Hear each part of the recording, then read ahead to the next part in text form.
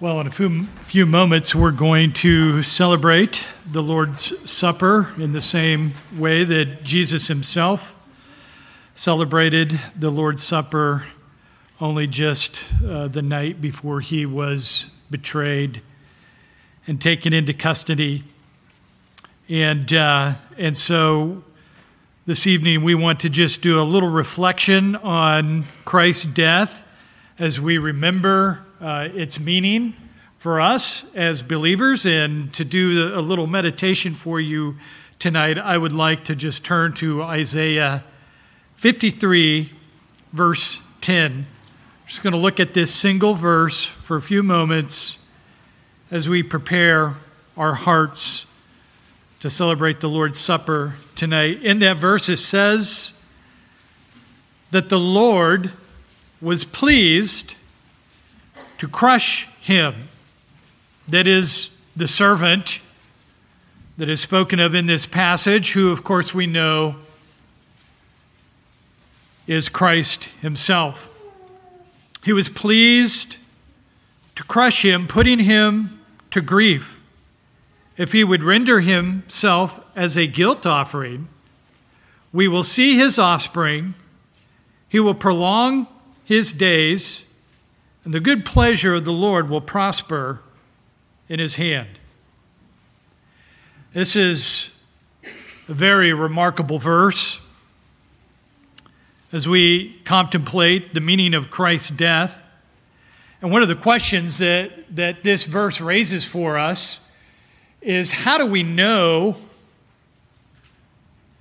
that God redeems us? How do we know as believers in Christ Jesus that we are indeed redeemed? How do we know that God loves us in spite of our sin, and that he forgives us of all of our sins? And this verse drives right to the heart of what happened on the cross in order that we might be saved from our sins. Now, when you read this verse, especially to read the very first couple of lines, it's a little disconcerting. The notion that God the Father was pleased. He drew pleasure from crushing his Son.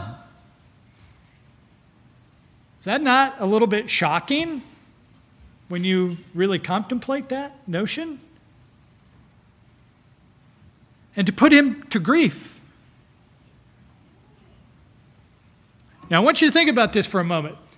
Where do we find the greatest bond of love that exists in this universe and all of reality? Where do we find the greatest bond of love? It's the love that exists between the Father and the Son, or what we might call intertrinitarian love. A love so awesome, a love so amazing, so incredible, so incomprehensible that we can barely touch the depths of the love and the bond that exists between the Father and the Son. So how is it that we see in this passage that the Father was pleased to crush his Son? It's because of the love that God has for those whom his Son would redeem. This verse picks up some of the language of the suffering of Christ that we see particularly in verses 4 through 6, where we see that he bears our griefs and our sorrows, that he was stricken, he was smitten, he was afflicted, he was pierced, he was crushed, he was chastened, he was scourged. All of these things happened at the hands of the Father.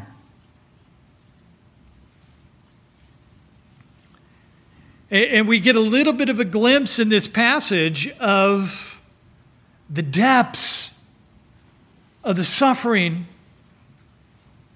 And in that cry of dereliction that Pastor Chris spoke on a few weeks ago,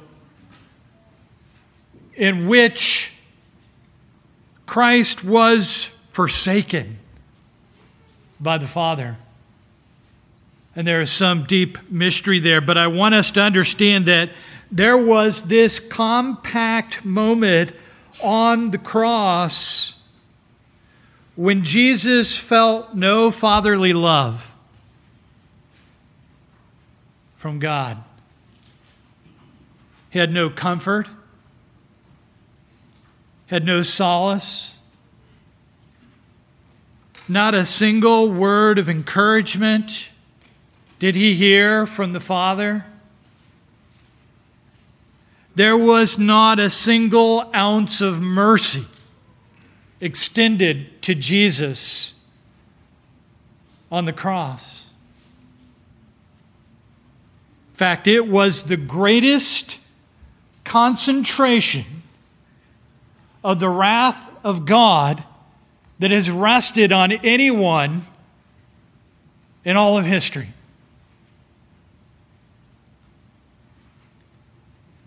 And this verse says that the Father was pleased to crush him. Now, why would that be? This seems incomprehensible. Why would God crush the most innocent man that has ever lived? His very own beloved Son. There has to be a very good reason why God would do such a thing. In fact, it has to be a supremely wise and good reason beyond all comprehension for God to do something like that. And there was a good reason. It is because of the crushing of the Son that we can be redeemed from our sins. Now, I want you to notice something else about this verse, and I think there's a little diagram that should get posted up on the screen. And the next part of the verse says that if he would render himself as a guilt offering, this is referring to the servant. This is referring to Jesus. And it could be translated something like, when he renders his soul as a guilt offering. Jesus rendered his soul as a guilt offering. As much as it pleased God to crush him, Jesus willingly embraced being crushed and put himself forward as a guilt offering. Now, this is interesting because the background of this kind of language is Leviticus, and typically with a guilt offering, this was a kind of offering that a sinner would bring to the priest, to the temple, to offer for his own guilt, for his own sin. But we don't see this word bring. The Father didn't bring this offering. We didn't bring this offering. And certainly Jesus didn't bring this offering because he is the offering. And yet he puts himself forward as this offering. And the reason why God doesn't bring it and we don't bring it, well, God doesn't bring it because God did not sin. We did not bring it because we didn't know what was even going on here. But God allowed this to happen. God purposed this to happen, this guilt offering, in order to redeem us. And what does that do? Well, if you think of this diagram, sin is something that separates God from all sinners. And you see that in the diagram where the top part where it says sin, you can see where sin has separated us from God. But in order to deal with sin and so that we can be reconciled to God, something has to happen to our sin. A payment has to be made. And that payment was made by the sacrifice of Christ, who offered himself as a guilt offering. And so what happens is the sin then rests upon Jesus, in which he dies and removes that sin as a barrier between us and God. And there's two things that the guilt offering does. Number one, it satisfies the justice of God, because God cannot allow sin if we are to have a relationship with him. He cannot allow sin to be a barrier between us and himself. And so the guilt offering satisfies God's justice of punishment that we deserved and that Christ took. And as a result of that, it removes the guilt of the sinner, as that sin now rests upon Jesus, the crushing weight of sin. And it's not just the crushing weight of our sin, but it is the judgment of God that goes along with it. The wrath of God, you could almost see in this diagram, pressing down upon Christ as well, when it should have been pressing against us. And in so doing, God removes the barrier and allows us to be reconciled to himself. How do we know that this was successful? How do we know that this guilt offering that Jesus offers in our place was actually successful? Well, the verse tells us, it says that he will see his offspring, which is a reference to believers that are secured in their redemption by this work of the guilt offering. But then we see in the next line, it says, he will prolong his days. Now, how does a guilt offering, a person who dies, how does this person prolong their days? Folks, this is a cryptic reference in the Old Testament to the resurrection. And then the next line says, the good pleasure of the Lord will prosper in his hand. What does this mean? It means that Jesus' death will be successful to secure the redemption of his offspring, his children, the children of God, whom Christ came to die and to pay this sacrifice.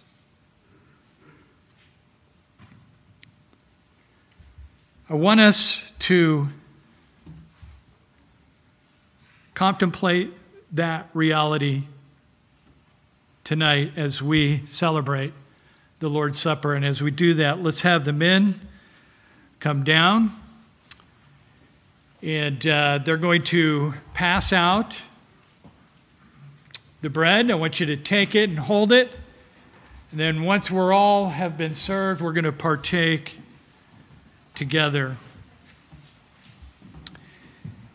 And as they do that, let us pray. Father, we thank you for the sacrifice of your Son, who willingly offered himself as our guilt offering.